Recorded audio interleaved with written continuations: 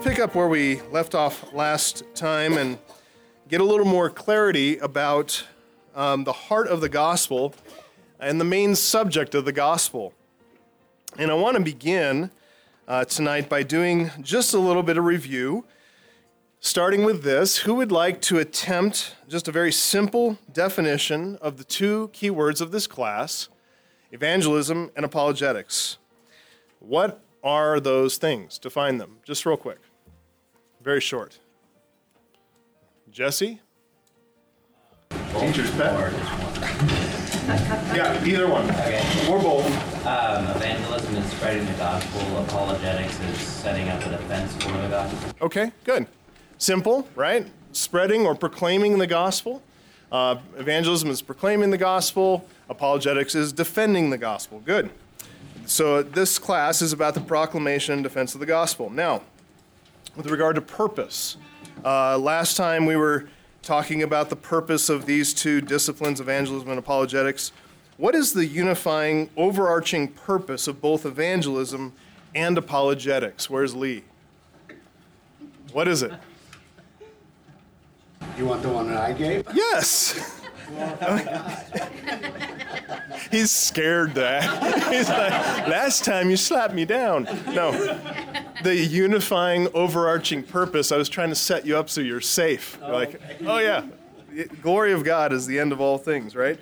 Okay, so now, not contradistinction, but in distinction to that, what is the more immediate purpose of these two disciplines? So let's talk about the immediate purpose of evangelism. What's that? What's the immediate purpose? Yeah, the overarching purpose is to bring glory to God. What's the immediate purpose of evangelism? Okay, bringing people to Christ. How are they going to hear unless they got a preacher going to them, proclaimer, someone like us to go and bring the gospel? What about apologetics? I actually gave you three purposes, immediate purposes of apologetics last time. Can anybody name one of them? In your own words. I'm sorry? Teaching. Yeah, good. Teaching us to side with God in the face of opposition.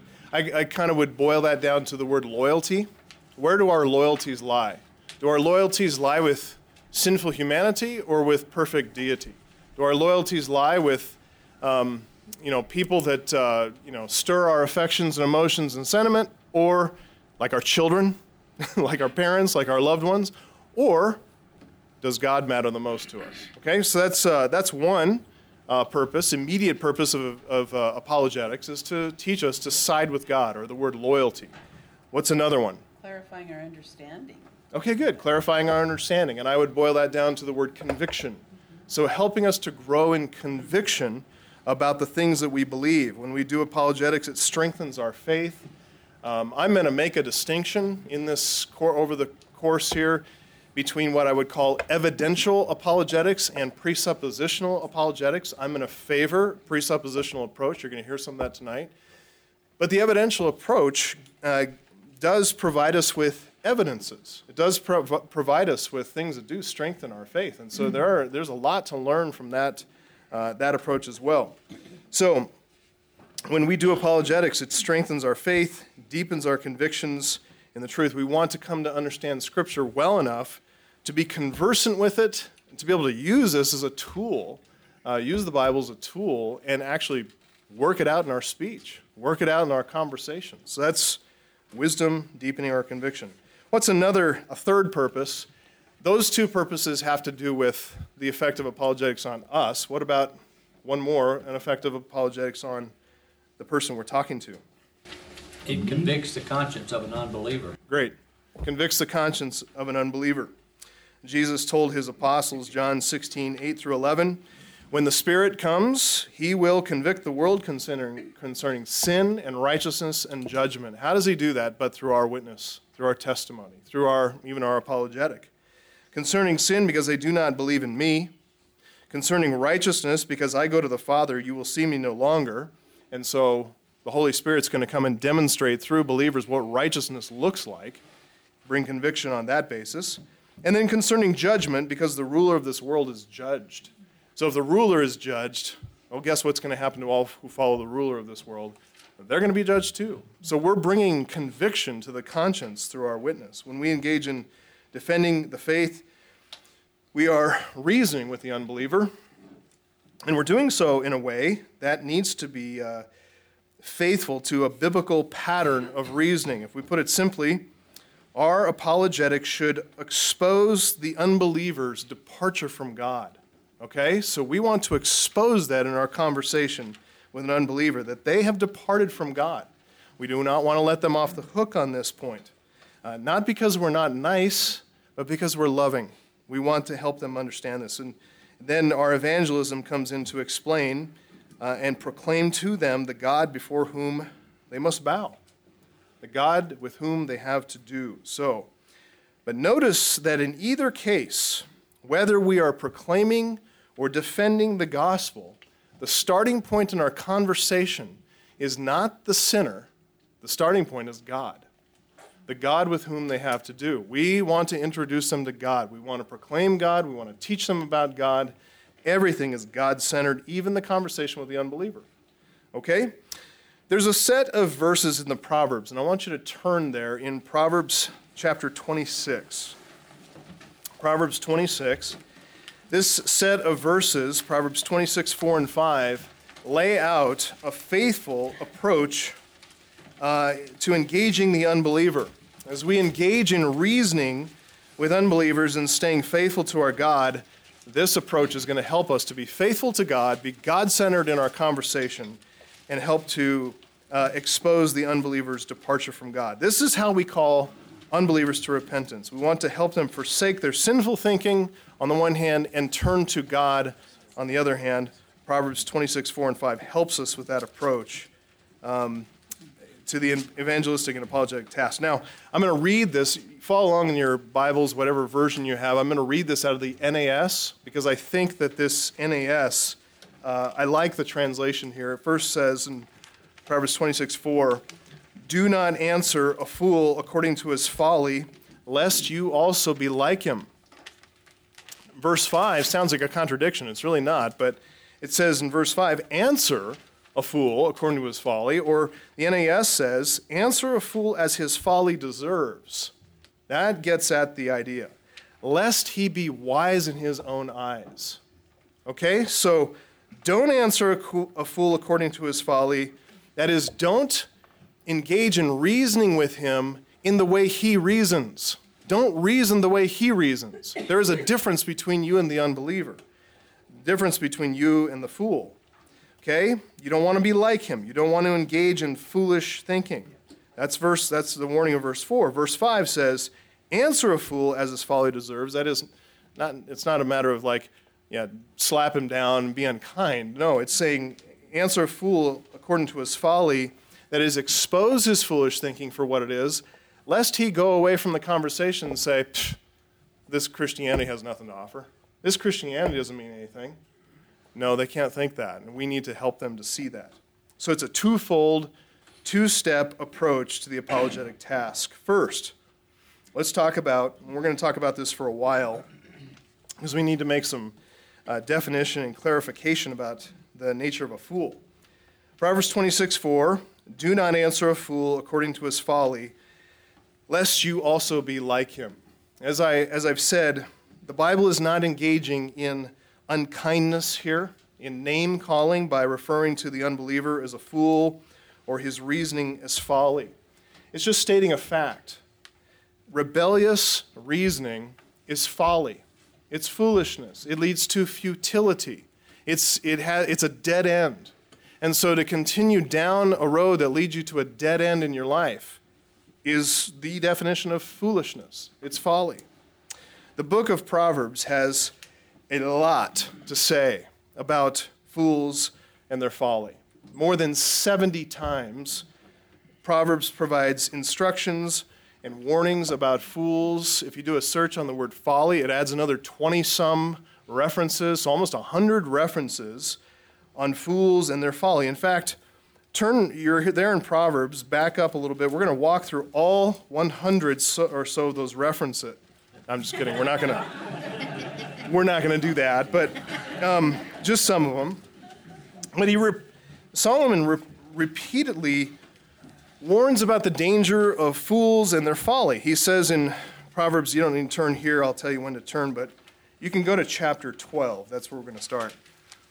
But he says in Proverbs 17:12, let a man meet a she-bear robbed of her cubs rather than a fool in his folly. So you want to watch out, okay? And that's because folly is destructive. The way of folly leads to nothing but ruin. Proverbs 14:1 warns against foolish women, a woman who is foolish and destroys her home with her hands. And then there's another one that talks about a man who is foolish. It says when a man's folly brings his way to ruin, he doesn't stop at that point. He doesn't reflect on the error of his ways. He doesn't repent. Proverbs 19:3 finishes the thought. Instead of when a man's folly brings his way to ruin, his heart rages against the Lord. It rages against the Lord. That is so foolish. Because his departure from the Lord that led to the ruination of his life in the first place, it's all his fault, not God's fault. If he would have stuck with God's truth, his life would have led to blessing, okay? Now that the ruin has happened, just as God warned, he's going to blame God for it? That's folly. So, I want to consider, there are a lot of ways we could categorize the fool in Proverbs, and just want to consider two categories of fools and their folly. First, how fools think, and secondly, how fools speak, how their thinking shows up in their speech. As Jesus said, out of the overflow of the heart, the mouth speaks. So, we're going to start with the diagnosis of the heart, the thinking, which is something that God sees very clearly, and he puts here on the pages of Scripture to help us understand it. He warns us about it. Starting there in Proverbs 12 and verse 15, here's how fools think, the folly of their thinking. It says, the way of the fool is right in his own eyes, but a wise man listens to advice. In other words, wise men are teachable. Wise people are teachable people. Fools, not teachable, but they're proud and they're self-assured instead. They're wise in their own eyes. Go to Proverbs 14, verse 18. Well, you'll be going back and forth a little bit, but Proverbs 14:18 says, the wisdom of the prudent is to discern his way, but the folly of fools is deceiving. When it says that, it's not speaking about the folly of fools being deceiving to other people, even though that's true. It says it's talking about being self-deceiving, self-deception. Notice the contrast there, because the wise person, he is able to think through his own way. He's able to discern. He's able to act consistently with his thinking. His outer life corresponds with his inner life, not the fool. The fool, his own folly is self-deceiving, and he doesn't understand the connection between what he thinks and how he actually lives. Yeah? Can you just verify that address? Is it Proverbs 14:18? Should be 8. What's that? 14:8? Okay, I just wrote it down wrong. Sorry about that. 14:8. The wisdom of the prudent is to discern his way, but the folly of fools is deceiving. Is that right? Yeah. Good. Yeah. So the fool, his folly is self-deceiving, and you need to understand that principle, that when you're talking to a fool, a.k.a. an unbeliever, they're self-deceived. Okay? You need to understand that. 14:24, I hope this reference is right.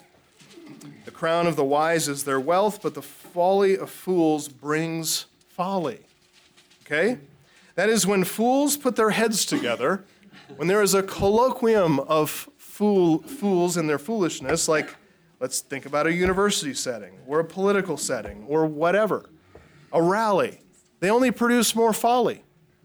Folly begets folly. You don't start with folly and end up with wisdom. Okay? Proverbs 15:14. The heart of him who has understanding seeks knowledge, but the mouth of fools feeds on folly. There is a divide between the wise and the foolish.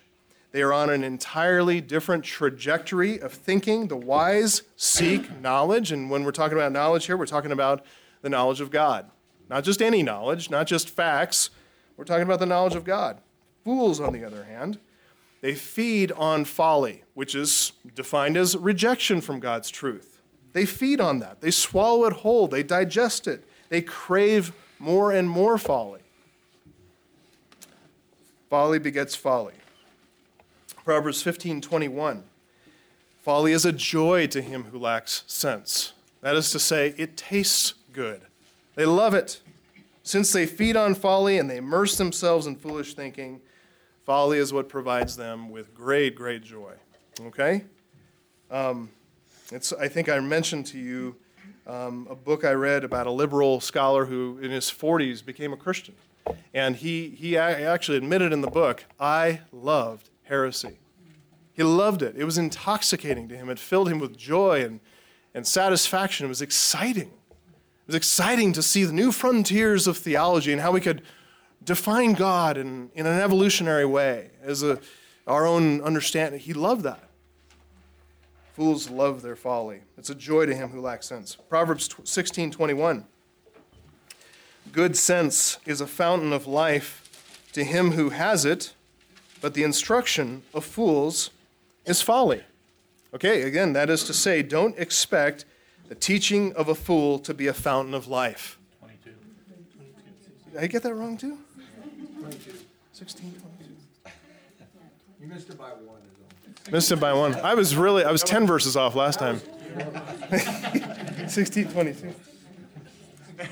Thanks for your grace and patience. And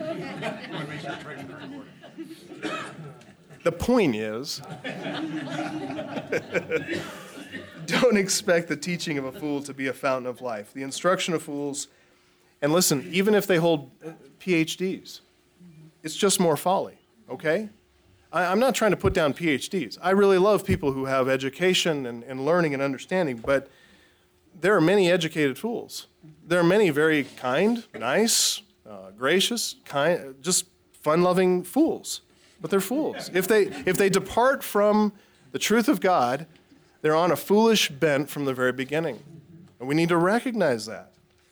Their instruction is a source of folly. So what is folly? Here's a definition you can write down. It's not maybe the best or the only definition, but it's one I think is helpful. Folly is thinking, reasoning, and living apart from the revealed Word of God. Folly is thinking, reasoning, and living apart from the revealed Word of God. I'm going to make that case better in a moment, but for now, if you just grant me that definition, folly is thinking, reasoning, and living apart from the revealed Word of God, then we understand there are a lot of people in that category, aren't there? Biblically speaking, the fool is synonymous with the unbeliever. Okay? Again, I need to emphasize this. It is not like just a flippant insult to biblically speak of somebody in the category of fool. We're talking about somebody who is an unbeliever. Okay? Because they're thinking, reasoning, and they're living, the way they live and speak and behave, everything is dominated by non-truth. Non-truth, non-reality. When you live that way, when you live according to fantasy and idolatry, it leads to absolute failure. It leads to futility. That's why it's called folly. That's why it's called foolishness. So with folly dominating the thought life, affecting the reasoning, affecting the entire direction of the life, we're going to see that folly show up in what fools say, what they talk about, what they speak about. Fools reveal their folly through their speech patterns. So we can spot this. And this is what I hope in this course as we kind of go through some of these principles over the spring, I hope that you become more discerning in your ability to spot foolish conversation, foolish thinking through words. And I'm telling you, you do not need to be a rocket scientist or have a PhD or whatever to be able to get this. You're going to get this. You're going to hear it for yourself. Here's some Proverbs. Go back to, I hope, Proverbs 9:13. Proverbs 9:13. 9:13. I've got a Bible here. I wrote them all down, but yeah, this is the one. So it says, the woman folly is loud.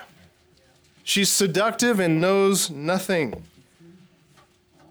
The woman folly. So again, just like The woman wisdom is personified. Wisdom is personified as a woman in chapter 8. Folly is also personified as a woman here in chapter 9.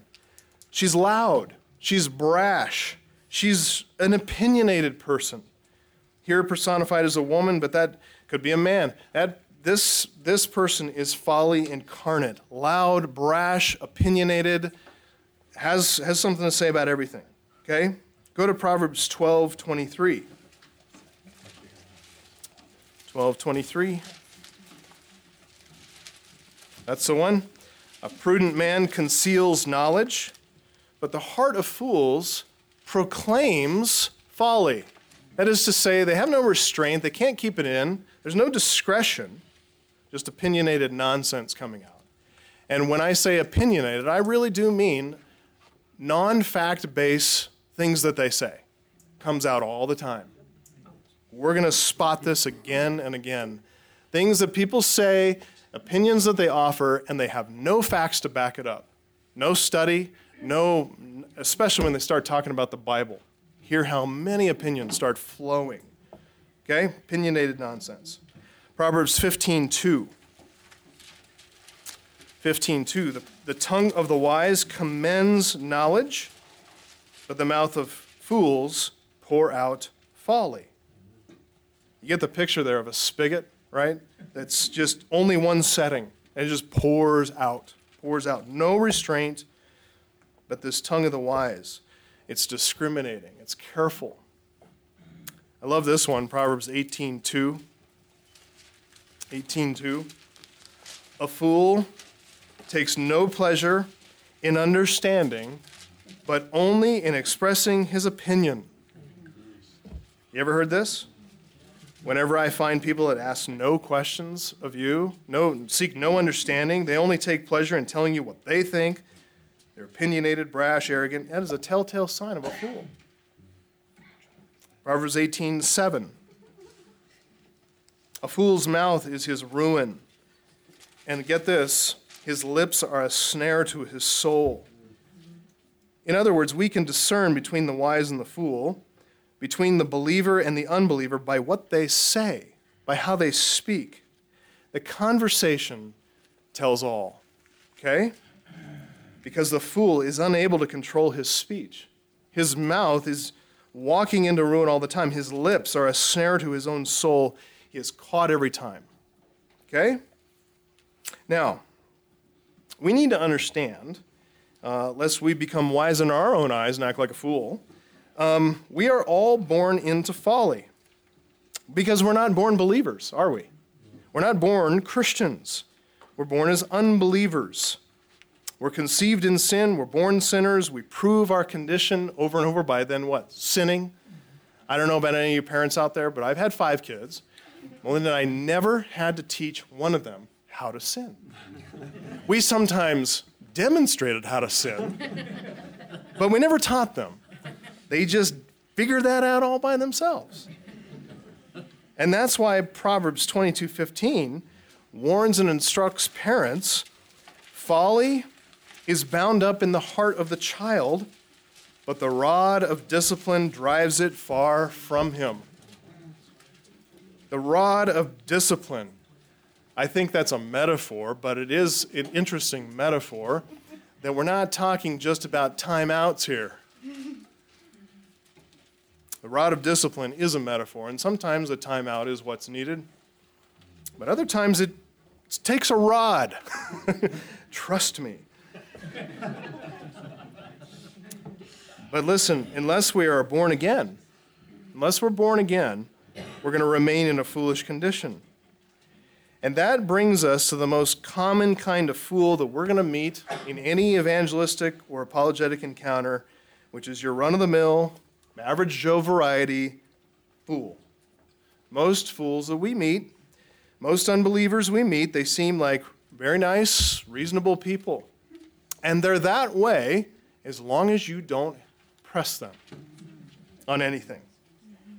It's when we get into conversations with them, when we start to press the demands of the gospel, that's when you see their folly show itself.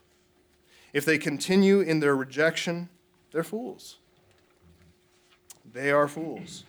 The height of folly is to deny God, right?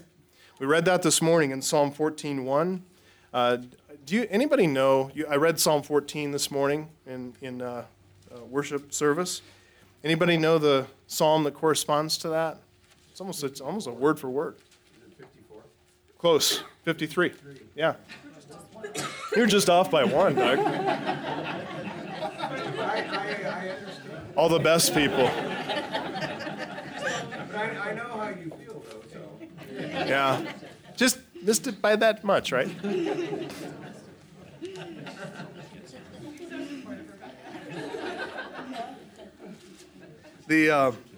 But it says there in Psalm 14:1 and Psalm 53:1, it says that the fool says in his heart, there is no God. There is no God. That's true philosophically, as with what we have today. We see secular atheism.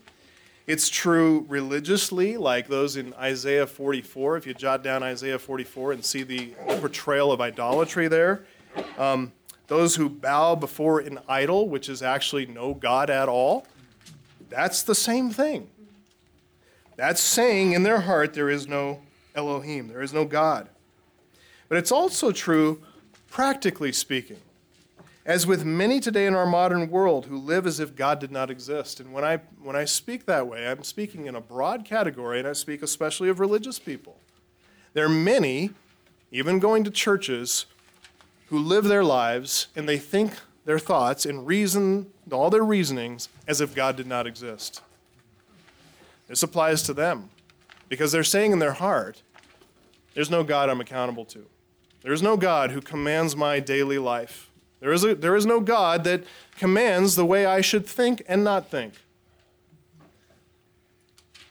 Psalm 14, Psalm 53, both written by David, they're more comprehensive in applying the term fool to anyone that doesn't bow before, get this, they don't bow before the God of Israel.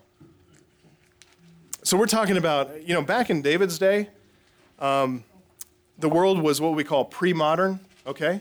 So we're not talking about the modern world and modernism. We're talking about pre-modern people. Pre-modern people were not typically secular atheists. Everybody but then believed in a God. Everybody believed in gods, plural, singular, whatever. They were religious people. Make no mistake, people today are religious people. Even if they're secularists, they're still religiously devoted to their secularism, okay?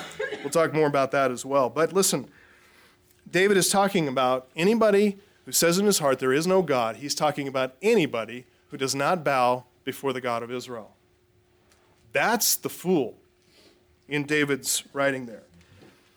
Psalm 53, he uses the term Elohim throughout to talk about God. Psalm 14, he uses that general word for deity, Elohim, but also the personal name of God revealed to Moses, the word Yahweh. Yahweh. So that means anyone who isn't bowing before the God of Israel is a fool, because the fool says in his heart, there is no God, there is no Elohim, there is no Yahweh. Now that the God of Israel has been revealed fully and finally in Jesus Christ, this applies to anybody who rejects Christian theism. Now, this is why, I'm just going to stop and rabbit trail here for a second. This is why any apologetic approach that teaches us to go to the unbeliever and accept that they reject any idea of God, any idea of the supernatural, all for them is material reality. Matter is all that's eternal. And matter somehow, inanimate, lifeless, simple matter became complex, life-producing matter. Okay, so it's the whole falsity of spontaneous generation. They believe it. They believe life came from non-life. It's the most foolish, ridiculous belief that dominates our entire culture, dominates the entire university system. It's what all of our kids are taught from kindergarten all the way up. Non-life begets life. That's the basic lie, okay? Any apologetic system, then, that tries to reason with the unbeliever on that basis and say, look, I just want you to accept that there could be something out there that explains all that we see. And then they say, okay, I can see, yeah, I'm going to come to that point. That is not a victory. They are still in their folly. They're still an unbeliever. We want to take them from that there could be something out there to, no, there is something out there, a higher power, a life force, something out there that's eternal and gives rise to everything else. If they accept that, still no good. They're still on the throne of their hearts. If you bring them into another step that says, okay, I'm gonna say that I can believe in godness, deity. There's something out there. I don't know if it's plural, singular, male, masculine, and feminine, whatever. There's godness that gave rise to everything else. Not a victory. If you get them to say, okay, I'm gonna exclude all other gods and say there's one God, not good enough. No, because that person will still die and go to hell if they do not accept Christian theism. They need to bow the knee before God as he reveals himself as he really is, which is God in three persons, Father, Son, and Holy Spirit. That's why the baptismal formula is in the name, singular, of God and Son or Father, Son, and Holy Spirit. Okay, so that's why we are setting aside an evidential approach that takes evidences for it's more reasonable to believe this than that. There's more evidence for believing this than that. You know what we're doing when we do that? We're appealing to the unbeliever to make judgment about evidences. We're not calling them to repent of their ungodly thinking and bow and believe in order that they may understand. We're expecting them to understand before they even believe. Okay, so that's why we're going to use this approach. So that's a rabbit trail. People, anybody who rejects Christian theism is an unbeliever, and by biblical definition, they are a fool. And that's why we look with mourning in our hearts over the Jews who rejected their Messiah. Judaism may use the Old Testament, let's say even strong Judaism, faithful Judaism, is still using the Old Testament. But if they reject Christ, they're in the same category as the Muslim, same category, who also rejects Christ. Okay?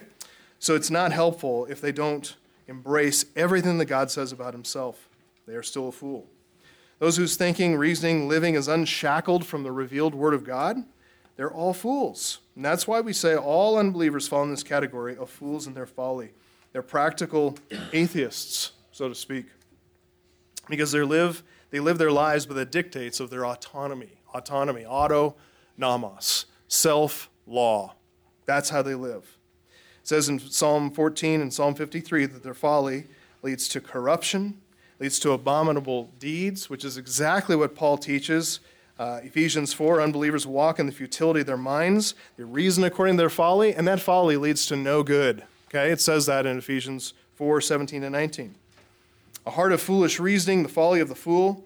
It is the suppression of the truth about God that all men know, that all men can clearly see. It's unfolded in Romans 1, 18 to 32. Go ahead and turn there to Romans 1. Let's take a look at that section real quick. Romans 1. We're not going to read that whole introductory section, but I just would like to read just a couple verses there. Romans 1, 18 to 20.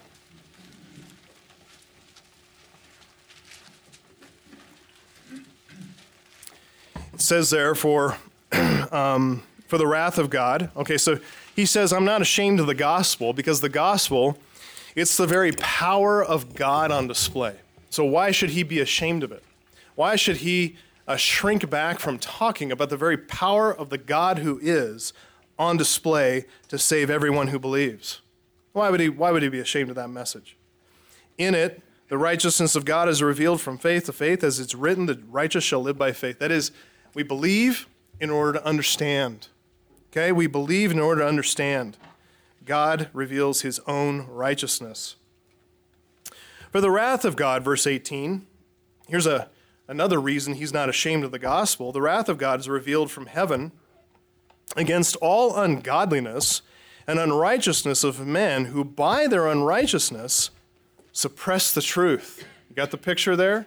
They're holding it down. There's like a a pot boiling over, and they're trying to push the lid down and keep it from boiling over, but they can't. The pressure is building and building and building, and they muscle that thing down. They tie it up with ropes and they hold it down, but every now and again that thing leaks out. And they see it, they understand, they know it's true because of their morally committed to their rebellion. They hold it down. By their unrighteousness, they suppress the truth. How do we know that? Because, verse 19, what can be known about God is plain to them. Because God has shown it to them. His invisible attributes, namely his eternal power and divine nature, have been clearly perceived ever since the creation of the world in the things that have been made, so that they are without excuse. The literal translation of that last sentence, they are without excuse. You know what without excuse is? Without apologetic. Okay, you know how in First Peter 3:15 it says that we are to make a defense, we're to give an apology, an apologia. This says they have no apologia. They have no defense. They have no explanation, no reason for why they suppress the truth, for why they reject God. They're without excuse.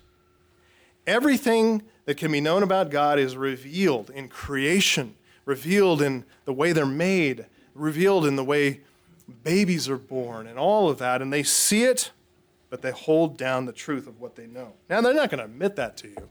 They're not going to walk up and say that.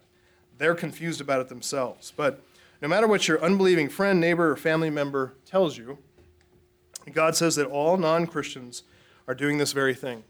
We either believe God and take him at his word, which is to have the starting point being God, his word explaining to us how to view the whole world. We either believe that or we don't. When you talk to an unbeliever, you either believe this or you don't. Okay? We believe it. We believe that they are suppressing the truth just as God says. God has made the truth about himself plain to them. How do we know that? Well, it says it right there. It says he has shown it to them. Okay? He's made it plain. His truth is clearly perceived through all the things that have been made, and yet men in their unrighteousness turn away from the truth. They suppress the truth in unrighteousness because they love darkness rather than light, because their deeds are evil. Okay? Trouble is, the unbeliever can't escape the fact that he is a creature created in the image of God. His creatureliness is what binds him to being in God's world. He's in rebellion, and yet he's in God's world rebelling against God. Okay? He's created in God's image. He cannot help but try to understand the world, explain the world he lives in. He can't help but think, even according to a rationality. There is a rationality in his thinking. There's an explanation from what he believes to how he behaves. There's rational thinking. He wants to provide a reasonable explanation for the way things are. Every unbeliever has a view of origins. They have a view of the ultimate end. They have a view of what's wrong with the world. They have an opinion or an idea about how to fix it. That is to say that every unbeliever views the world through a lens of a worldview. They reason through the lens of their own worldview. Most of them are just unaware of what that worldview is. They don't know. They haven't been exposed to the thinking that's down inside of them. So, it also says, turn the page to Romans 2, verses 14 and 15. Every unbeliever has the imprint of truth inscribed on his heart. Okay? It says there in verse 14, for when Gentiles who do not have the law, that is, we're talking about non-Jews, they don't have the law of Moses, the prophets, the writings, they don't have a Bible that they're living according to. We're talking about barbarians in Germania, before Rome conquered them and stuff like that. They run around and killing each other and all that. So they don't have the law, and yet, by nature, they do what the law requires. They're a law to themselves, even though they don't have the law. So even though they don't have the law of Moses, well, guess what? They are living as if the Ten Commandments matter. They, even in their societies, even in their pagan societies, they are living as if you can't take somebody else's stuff that doesn't belong to you. You can't take somebody else's wife. You can't murder. They have laws. They have rules. We find more and more, things inscribed in ancient history on, in Carchemish and all these other places that we find law codes.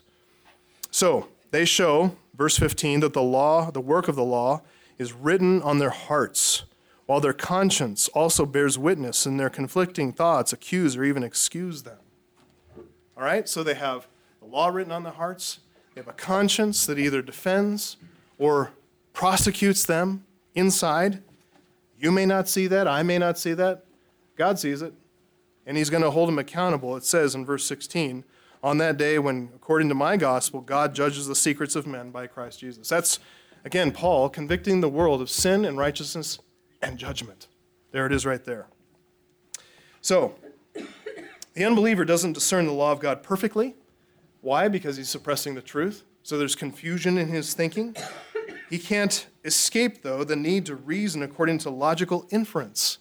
He has to think that way. He has to operate according to the principle of uniformity. He has to operate according to organizing all of reality into class and category, so that what happens today isn't totally, completely unconnected and different than what happened yesterday. He understands that if he turns on a faucet and gets clean water out of it yesterday, that carries over to a good, reasonable inference that he's going to get clean water out of that faucet today and tomorrow and the next day. So he operates according to reason, according to inference, according to uniformity, to organization and class and category. At the heart of his reasoning is moral reasoning. He's got categories in his heart and his mind of right and wrong, truth and error. He has a sense of should and should not. He's got a sense of ought and ought not. And he thinks that way, not because he's ever taught to, because he can't help it. He's created after the image of God. And he cannot help but thinking according to how he's created. Okay? The unbelieving person, the fool, is a thinking, reasoning creature. He's created in God's image, and yet he is not submitted to the God who created him. And so that means that he is out of step with God. That means that he is hopelessly inconsistent in his thinking. This makes the unbeliever irretrievably double-minded apart from the grace of God. He's a double-minded man, unstable in all his ways. He refuses to connect his presuppositions that govern his thought life. He refuses to connect those to what he worships. He refuses to submit himself in obedient faith to God through Jesus Christ. And so he's hopelessly lost. He cannot think or reason correctly. Everything's broken. So we should say this. People are creatures who are living in God's world. Unbelievers are creatures living in God's world, but they're claiming that they're not creatures living in God's world. And yet, it's impossible for them to escape God's world. They cannot escape their creatureliness. They cannot escape the world that they live in. And so, because they can't, they have to borrow from God's truth. They cheat and they steal his thinking, his foundational presuppositions. They steal from Christian theism, and they cobble together an inherently incoherent or inconsistent system, which is always going to be subject to futility. It's like introducing a foreign body into, an alien object into a closed and harmonious system, and that system is eventually going to reject that foreign body as a threat. It just is not going to work.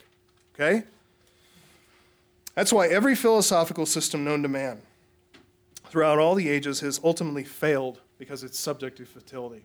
It's subject to futility. People are always trying to find absolutes, all the while denying the absolute God who is the source of all absolutes. He's the only absolute. God is the only sufficient reason and cause and source of all that we perceive as absolute, like laws of the physical and material world and laws of the spiritual and immaterial world. They've rejected the metaphysical reality of God. They're in bondage then to folly.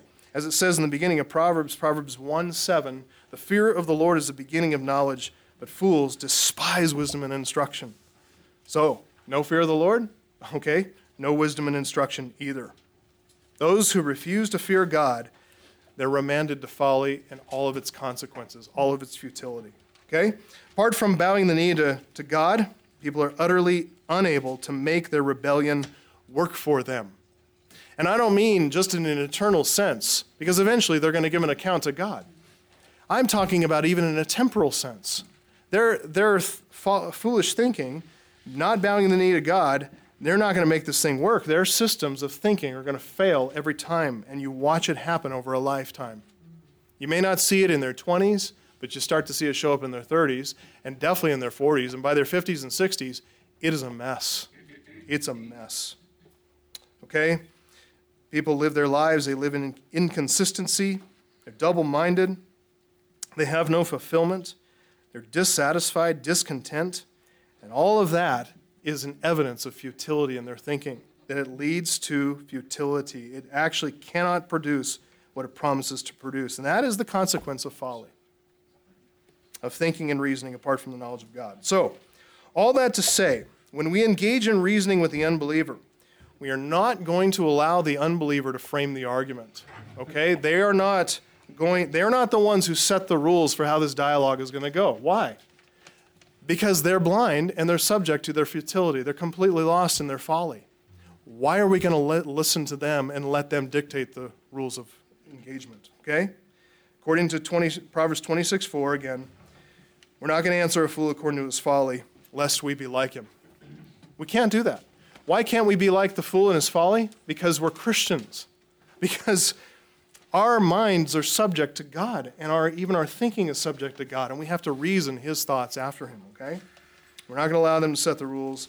We're submissive to God's pattern of reasoning, and it starts with his truth, okay? Everything, the starting point of all this is God. We're here to proclaim God's truth.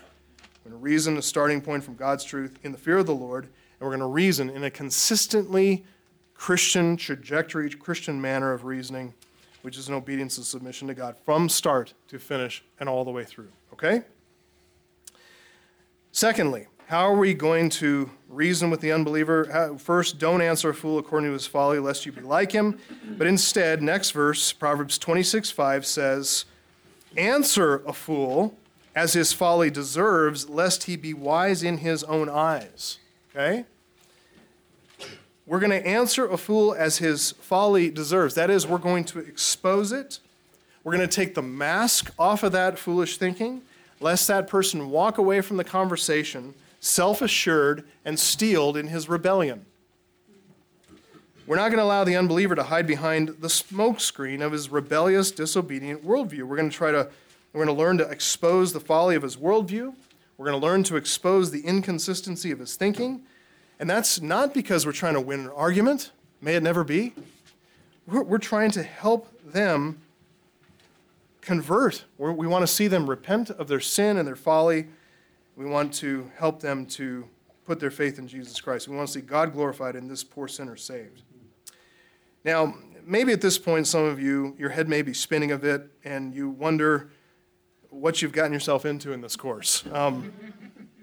I just wanted to show you a little bit of where we're going so you know that the unbeliever really has nowhere to run and nowhere to hide. We have the truth. We are connected by God's word and God's spirit to his truth, to reality as it actually is. And you have to understand that is powerful. We are not in a weak position when it comes to the world. We're in a strong position. And we should not cater to the world or cower before the world as if they have the strong position. The Bible has just shown us that they have no position at all. Their life, in this world, is leading to futility, and ultimately it's leading to futility, and they cannot give a reason for why things are the way they are. Okay? We're going to, hopefully, if time allows, get back into familiar territory, reading some Bible passages together, I promise. But for a few minutes, I want to walk you through a pattern of thinking that we're going to learn with God's help over this course. And I think you'll find it very useful in discerning the pattern of unbelieving thought. For tonight, we just want to try to get an introduction to this. We're going to learn a pattern of reasoning with unbelievers taught by a man named Cornelius van Til.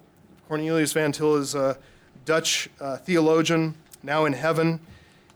One of his more popular, or one of his brilliant students made this approach more popular. His name is Dr. Greg Bahnsen. He's also gone to heaven. He died young, like in his 50s. But I've been reading and studying and learning from Van Til and Bahnsen for a number of years. I've kind of reintroduced myself to it, got back into the flow of it. And I'm trying to digest a lot of this, so frankly, you don't have to, because some of it's kind of technical, especially from Cornelius Van Til. It's pretty hard. But that's my gift to you, all right? You're welcome. But I'm going to do my best over the length of this course to help you understand and learn to reason with what's apologetically known as an indirect argument. Okay, it's not taking it head on, but it's actually going into the unbeliever's worldview and entering into their worldview, helping them to deconstruct it, and then bringing them over to your worldview. Okay, so it's an indirect approach. That's what I want to help you understand. And you think, I'm just a simple person, simple Christian, and I'm not ever going to get any of this. Listen, stick with me. Over the course of this semester, you will get it. Okay, it's not as hard as it sounds. I'm going to use some big, heady words and everything, but I'm going to break them down. We'll all get them together and go through them. And if at any point you're confused or lost, depends on how lost you are. I will probably take all class time to sort out everything. But I'll try to help you through all this. And it's not that you have to memorize, this is the beauty of it. It's not that you have to memorize some approach and use an exact argument word for word and point by point.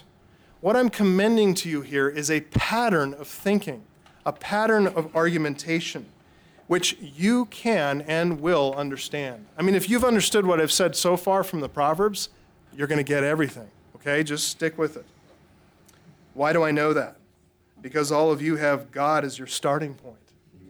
You have the revealed Word of God, and you have the Holy Spirit within you. You have a regenerate mind, and you can assimilate and understand and comprehend truth. So you're going to get this. The fear of the Lord is the beginning of knowledge, and you all fear the Lord. And so you have the ability to grow in knowledge and instruction and then in wisdom. So by understanding a pattern here, you're going to be able to discern the unbeliever's way of reasoning. We're going to learn here, Proverbs 26:5, to answer a fool according to his folly, lest he be wise in his own eyes. 4 basic steps to this. 4 basic steps. Step number 1, we're going to expose the arbitrariness of the unbeliever. We're going to expose the arbitrariness of the unbeliever. Just guess at how to spell that word, okay? Arbitrariness. Unbelievers are arbitrary in their reasoning. In other words, here's a plain way to put it, they just say whatever they want to say. It's arbitrary. There's nothing that nails down their opinions. They take great delight, as Proverbs says, in expressing their own opinions. A fool takes no pleasure in understanding, but only in expressing his opinion. So, if you listen carefully, you're going to hear that happening all the time, as I said. We need to call them on that. Hey, wait, that's an opinion, not a fact. We need to call them on it and not let them get away. Why? Get away with it. Why? Because the truth of God is at stake, and loving his holiness and his truth and proclaiming his truth is at stake, but also their souls are at stake. So you don't want to let them get away with just opinionated nonsense. You hear this all the time. This is an arbitrariness of the unbeliever. Here's how it goes. We all know that the Bible is just a book of myths. You ever hear that? Or, the Bible's full of errors, just the record of the opinions of men. Or, the Bible is a product of a patriarchal society. It's produced by the people in power, and the people in power, as you know, they make the rules. History is told by the victor. And that's what the Bible is, really. Or, according to science, the almighty, untouchable God of the modern world, according to science, we now know that the world is billions of years old. Look, whatever opinion they express, we need to throw the flag and expose that opinionated folly by asking them, hey, that's a very interesting opinion you just expressed there. What is the factual basis of your belief? That's simple. You can do that. It's wonderful because all you have to do is ask questions, and then you start to watch them squirm or change the subject or throw in another opinion, as if opinion on top of opinion actually answers the argument. What's the factual basis of your belief? Don't let the unbeliever suck you into his prejudicial thinking. What those opinions, none of those opinions are favorable. Well, we all know that the Bible is the authoritative word of God. He's not saying that. He's saying, we all know it's just a bunch of myths. He's revealing a prejudice in his opinion, isn't he? It's an anti-Christian prejudice. It's an anti-God prejudice. It's hostile to truth, but he's expressing that opinion as if it's established fact. We all know. Oh, really? Do we all know that? Do you know that? What have you studied? They offer no concrete evidence for their hostile opinion, and they've never actually studied the evidence for themselves that actually does exist about the Bible, about the claims of science, about what science actually has the authority to say and what the science has the authority, no authority to say. That is, with any question of origins, you understand questions of origins are metaphysical questions. That is to say, they're beyond the physical. They're way outside the purview of science because science is only about what's observable. And repeatable, yeah. So call them on it. That's all we're saying in this first point. Step 2. So step 1, what did I say it was?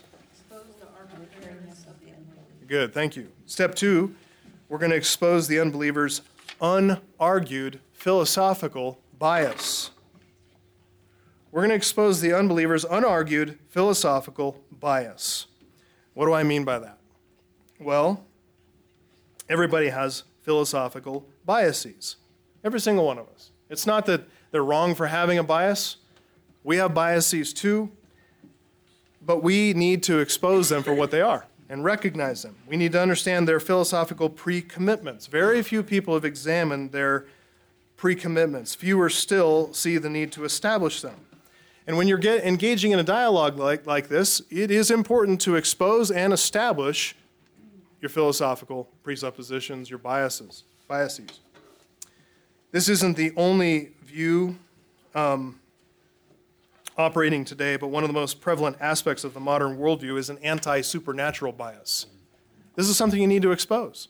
When people say things like this, they say, well, we live in the modern world. We're no longer in the pre-modern world filled with fairies and goblins and all that kind of stuff. We have an internet that propels electrical impulses around the world. We understand how that works. The light, with zeros and ones and all that, it's transmitting vast sums of information. We understand how this works. Maybe that was miraculous to some pre-modern man, but we understand myths of miracles. They're simply the science fiction of the pre-modern world. How can we believe such claims that are in the Bible, about Jesus healing somebody's hand or healing a paralytic or rising from the dead? What's the unargued bias in that point of view? It's this: we know miracles are impossible. That's the unargued philosophical bias. And our response should be, oh, really? We know that? Do you know that? How do you know miracles are impossible? You realize, of course, that when you say that, your reasoning has behind it an unexamined, unargued philosophical presupposition. Namely, miracles do not exist. They're going to look at you and say, okay, I'm done. But you don't want to let them be done. Today's unbelieving minds are all under this controlling influence of all the presuppositions that are provided to them by the modern scientific paradigm, which tells them that nature, always and forever, time and eternity, works in a predictable, repeatable, law-like fashion. And so people from birth are trained to reject miracles because miracles run counter to observable experiences which have been established by the modern scientific method, right? At this point, Bonson Coyley responded by saying, yeah, miracles run counter to our observable experiences. And he says, isn't that the point? I mean, that's exactly what miracles are. That's the definition of a miracle, is that they are not natural, but they are supernatural. They're beyond that which occurs in the natural world that recurs in a repeatable, predictable, law-like fashion. And once again, if we don't throw the flag, the unbeliever has succeeded in sucking us into their worldview, and we're in danger of answering the fool according to his folly and becoming like him. We can't do that. Instead, we need to answer him as his folly deserves. Wait a minute, time out. You need to prove to me that miracles don't exist, that Jesus couldn't have risen from the dead. You need to prove to me that science has sufficient means to establish that and establish all of your unargued biases. Establish the origins of the universe. What determines, sir, ma'am, what determines the limits of possibility? What determines your limits of possibility? How do you know? For the unbeliever, it's his or her own worldview that determines what he will or will not accept as possible. He's determined ahead of time that he will not allow the Bible to determine what is and what is not possible. Because if you believe in God who created everything, then you believe in the God of the impossible. But if you reject him out of hand, then their own mind is now the source of what is possible and what is not possible. They've limited their world. It becomes very, very small, and their world becomes just a figment of their own idolatry. Okay? So the unbeliever determines his metaphysics, all the questions that regard the existence and the nature of God, things that can't not be observed by science. They reject the Bible because it has miracles in it. A book that records miracles as facts is not admitted as evidence in the courtroom of their thinking. They say, oh, I'm sorry, leave that at the door. Step 1, expose arbitrariness, and step 2, expose underlying philosophical presuppositions.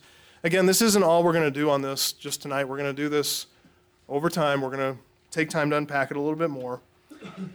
So step 2, expose underlying philosophical presuppositions which has not been argued, but they take for granted. Don't let the unbeliever take them for granted, okay? Step 3, look for dialectical tension. Dialectical tension. By dialectical tension, what I mean by that is referring to the tension that's inherent in their logic, their dialectical thinking, which is their logical thinking. It's the tension that's hidden beneath the surface, which they're not aware of, but you are going to reveal to them. Here's what we mean.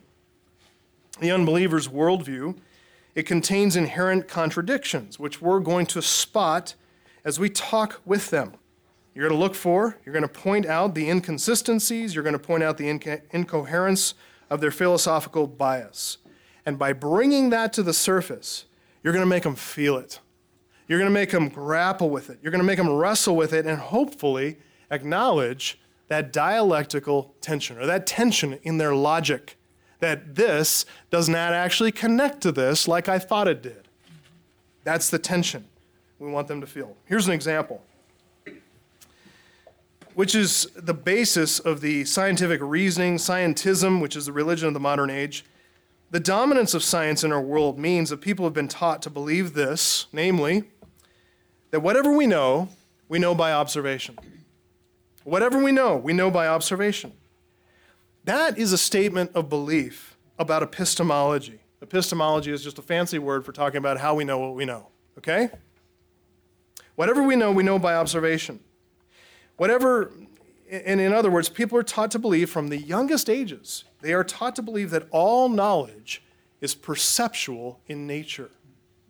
Whatever we know, it's known through our senses, through our 5 senses. If it's not known through our 5 senses, not knowledge. Whatever we know by observation. That is a self-refuting premise. The truth or the falsity of that premise is not based on perception. Right? That's a statement that can't be proven to be true on the basis of perception. It's like saying, there are no absolutes. Oh, really? Absolutely? They say, well, just grant me this one exception. No, I'm not going to grant you that exception. That is a self-refuting statement to say there are no absolutes.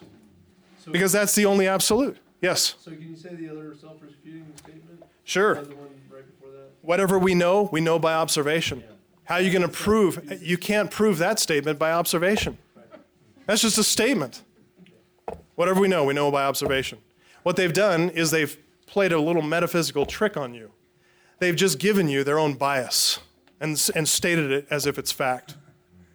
And you just ask, whatever we know by observation. All truth is perceived. All truth is perceptual. All knowledge is perceptual in nature. Really? Even that? When did you observe that? That's what you want to point out. So questions, like questions of epistemology, they're metaphysical questions. These are not physical questions. You can't test them in a lab. You can't put them under a microscope or insert them into a test tube. But the unbeliever is not going to be able to identify the inherent contradiction in their own operative presuppositions about epistemology, how we know what we know. They're not going to know that. In this case, their epistemology tells them that whatever we know by observation. They just accepted that out of hand. And they're not going to be able to identify that the inherent contradiction in that statement. That's our job. That's where we're going to come in and help them. Again, indirect. We're going to go into their worldview. We're going to deconstruct it for them, and we're going to make them feel the tension, that dialectical tension. And we're going to help them to come to truth, okay? So we're going to, number one, expose arbitrariness. Step number two, expose underlying philosophical presuppositions that are unargued for. And number three, expose dialectical tensions in their thinking. That is, we're going to point out contradictions in their logic. Last step, step number four, we're going to help the unbeliever see that his worldview has failed to provide the preconditions of intelligibility. You want me to repeat that? Wasn't it plain on the surface of it? Yeah. We're going to help the unbeliever see that his worldview has failed to provide the preconditions of intelligibility.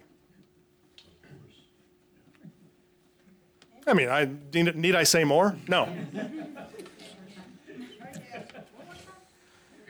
Help the unbeliever see his worldview has failed to provide the preconditions of intelligibility. I'm going to unpack this down the road, so whatever you don't get tonight, just know, hey, help is coming one day. Hope I don't get hit by a bus and miss the class. So that one in June. Yeah, right. All the necessary truths, all the truths that we take for granted to live life on this planet, like laws of the material and the immaterial world, laws of the physical and the spiritual world, laws of reasoning and logic. Someone show me a law of logic. I mean, show it to me. Or show me numbers, and you'll say, well, I'll draw a number 5. No, that's a representation of a number. That's not a number. That's just a representation of 5-ness or 3-ness. And I can say it in Chinese, or I can say it in Spanish, or I can say it in English. It doesn't matter what language. I'm just representing a reality that exists, whether you believe in it or not. And formulas, mathematical formulas, work whether you believe them or not. They just are. Laws of logic, laws of reasoning, laws of morality and ethics, human freedom and dignity, all these necessary truths that we take for granted in living life with each other, unbelievers lack the worldview to explain all that. In their worldview, they lack the preconditions of intelligibility. Okay? Only Christian theism provides what we call preconditions of intelligibility. Why? Because it's connected to how God actually created things. So we go back to what God actually said, and we can see that He gives us all the reasons for logic, for morality, for ethics, for human dignity, for human freedom. He gives us all the reasons. Why? Because it's based on His eternal reality. It's based on Him, and He is the explanation for everything it actually is.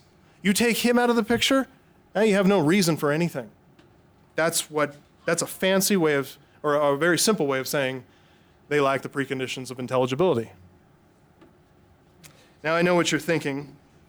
As the infamous Captain Barbossa once said, there'd be a lot of long words in there, missy. We're not but humble pirates. What is it you're trying to say? It's simply this. Calm down.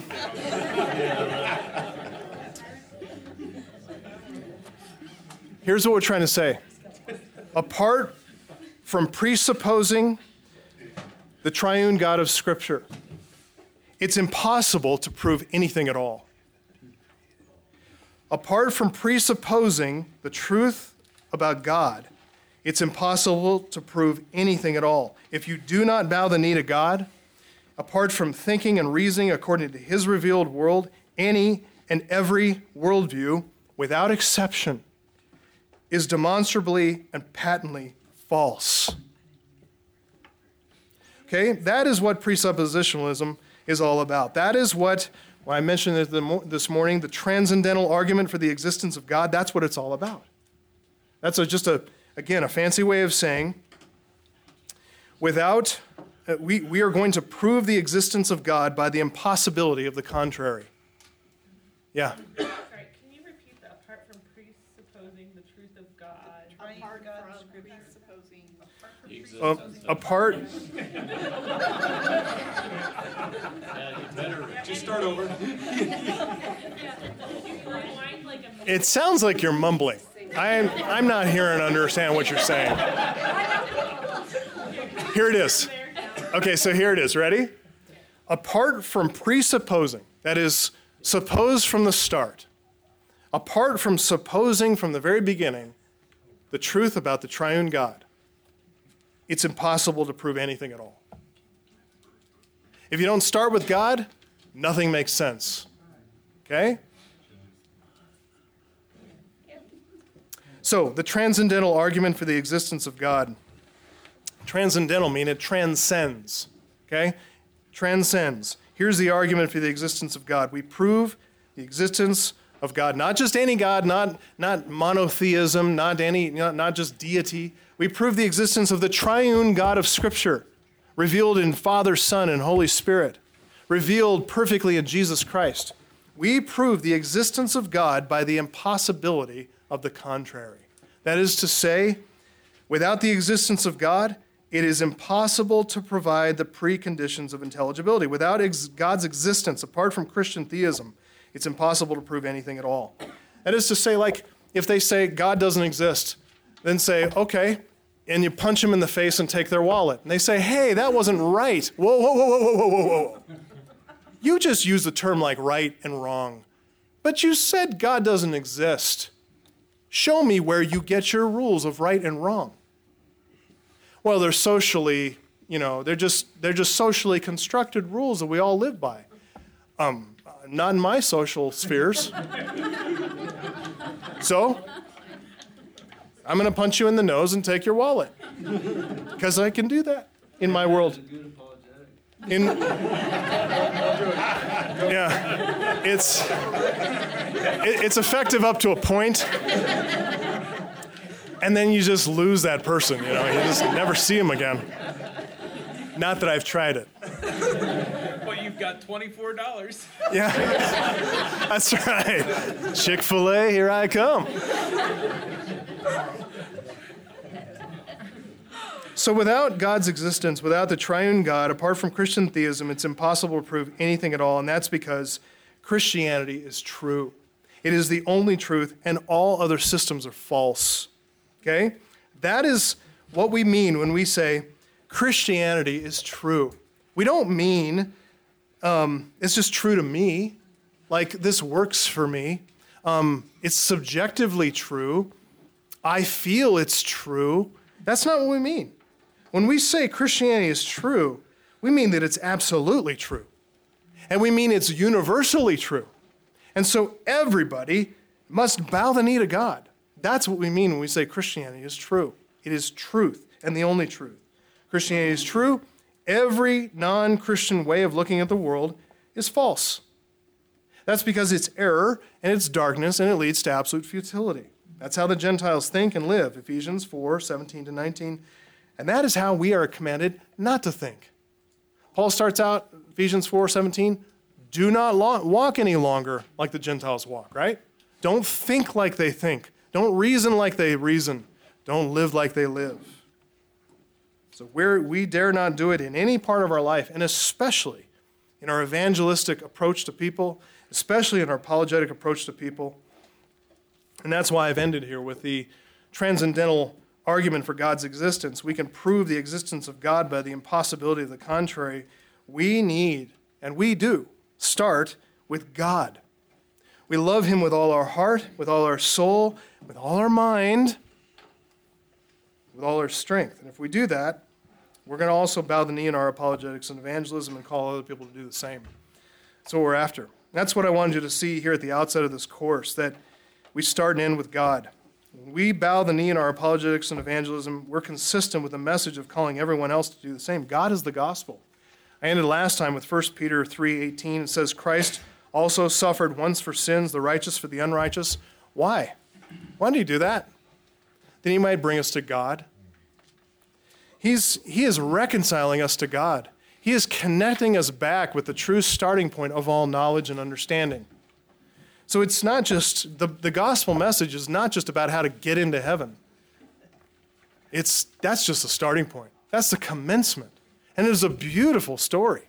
But we need to understand what it's for. Okay, so take a couple aspirin, and let's encourage our hearts with some passages of Scripture, all right? Reading some Scripture. Does that sound like a good lifeline here at the end? After all this transcendental preconditions of intelligibility, I can't understand it. All right. When let me get some loud people to read some Bible verses. So if you're a loud person, can you raise your hand? Thank you, Doug. Hey, come on, no, I'm telling you, this isn't the brashness of the woman folly. Okay, let me put it this way. If you have a strong, authoritative voice of power, will you raise your hand? All right. So let's go through Romans 1, 16 and 17. You look up that one. Brett, you've got 2 Corinthians 4, 13 to 15. Come on, I need more hands. All right, Alyssa, Ephesians 1, 3 to 6. Callie. All right, let's give you, that's too long. Let me give you this one. Colossians 1, 3 to 6. Who's next? You gotta raise your hand after Callie. Yeah. You can't be outdone by a girl, especially a grade schooler. All right, so Ryan, Colossians 3, 1 to 4. Josh, 1 Thessalonians 1, 2 to 10. Who else? Yeah. Rob, Titus 1, 1 to 3. Who's next? Wayne. Where's Wayne? I've been voluntold. 2 Peter 1, 3 to 4. Who's next? Brett. Let's do 1 John 1, 1 to 3. And I'll get the last one, okay? Revelation 21. Okay, so you guys are getting those passages, turning there. When you think about doing evangelism, when you're proclaiming the gospel with somebody, and this sounds pejorative to say it this way, but let me say it this way. What is the bait? What is the reward that you're offering them in that evangelistic encounter? Huh? After all, it's going to cost them everything, right? Okay? You're asking them to trade their life for this thing that you're offering them. So it better be worth it. What do people stand to gain by taking your deal and embracing the gospel? Salvation, eternal life. Who else? New life. Truth, new life. Okay. All right, good. You want to have a happy life? Here, take this. Sacrifice everything. I'll give you a happy life. Yeah, right. And you said, well, they can keep their wallet.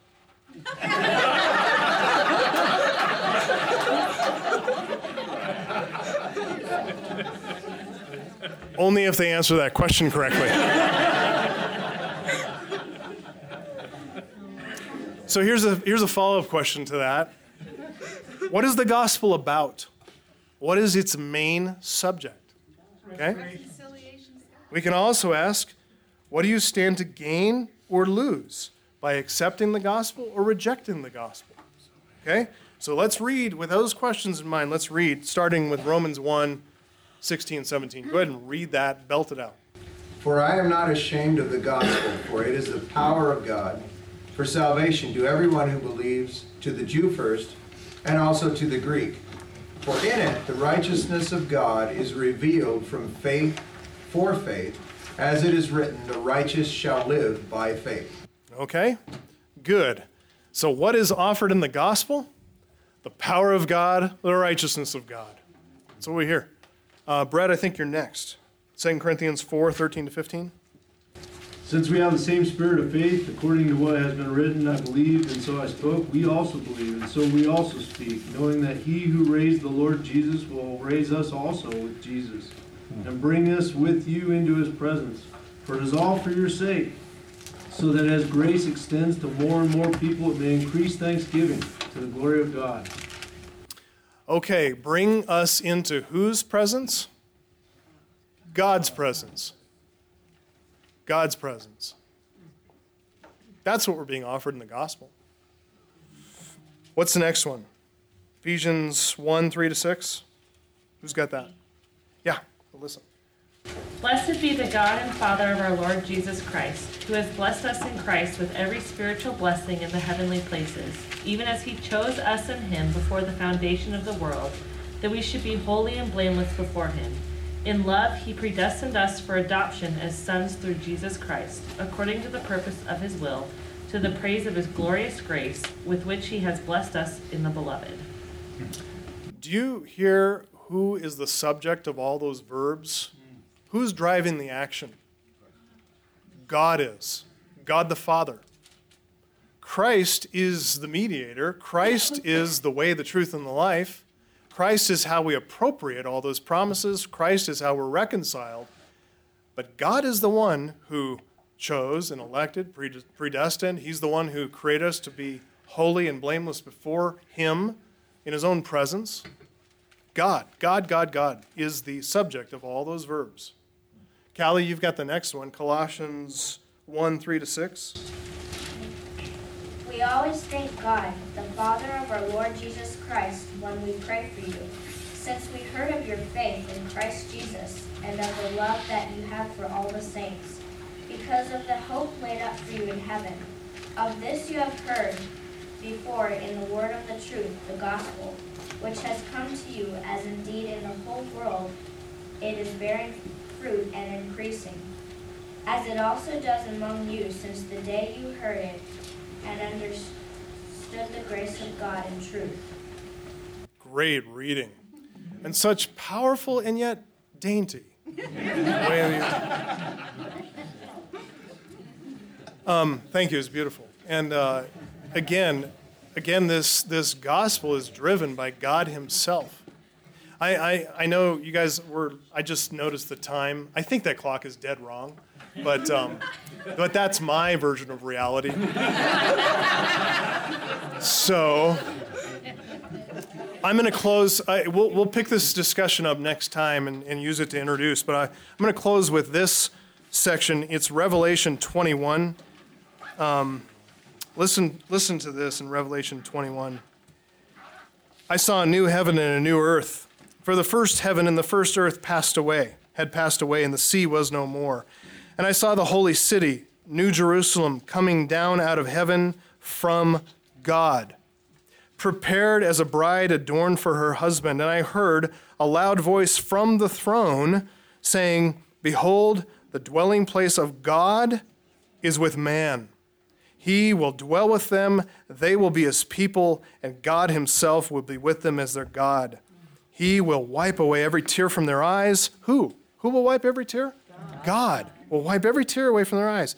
Again, we always think of Christ being that kind of gentle, tender. This is God the Father. This is power incarnate right here. And he's wiping every tear away from their eyes. Death shall be no more, neither shall there be mourning, nor crying, nor pain anymore, for the former things have passed away. And he who was seated on the throne said, who's seated on the throne? It's God. It's God who's seated on the throne. Behold, I am making all things new. He also said, write this down, for these words are trustworthy and true.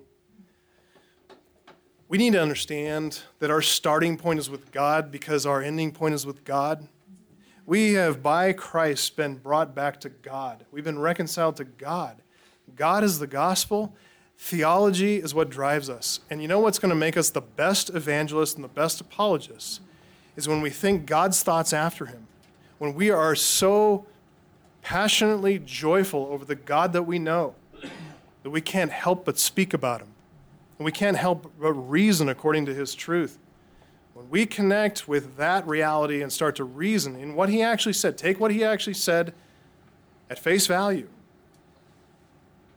I mean, it's an unstoppable force. Imagine God stepping down from his throne and reasoning with the unbeliever. He's going to put up with any nonsense? Any unargued philosophical bias? You think he's going to put up with any of that? Well, God, we know that your book's a bunch of myths and, baseless, opinions of men. Yeah, it's like flick that little ant away, we have his truth. We can speak and reason according to his truth. I'm going to forego the hymn and spare you. Well, let's pray. Father, thank you so much for the time we've had tonight in your word, and we thank you for the encouragement it provides. We're thankful also for just a powerful evangel and a powerful apologetic that you have given us just by understanding the truth of your word and by exposing the false opinions of what is falsely so-called knowledge that's all around us. It really does animate the whole spirit of the power of the air and the world that we live in and inhabit. We just ask that you would give us a strength of understanding and help us to be bold and courageous because you are our God. We thank you for the truth of your word and the fact that you have saved us and forgiven us of all of your sin, of all of our sin, and that you have, in Christ, united us to him and you brought us to yourself. We're so thankful for that. Let us never grow used to that message. Let us never take it for granted, and let us commit ourselves to obeying you every single day. We love you and commit ourselves to your truth. In Jesus' name.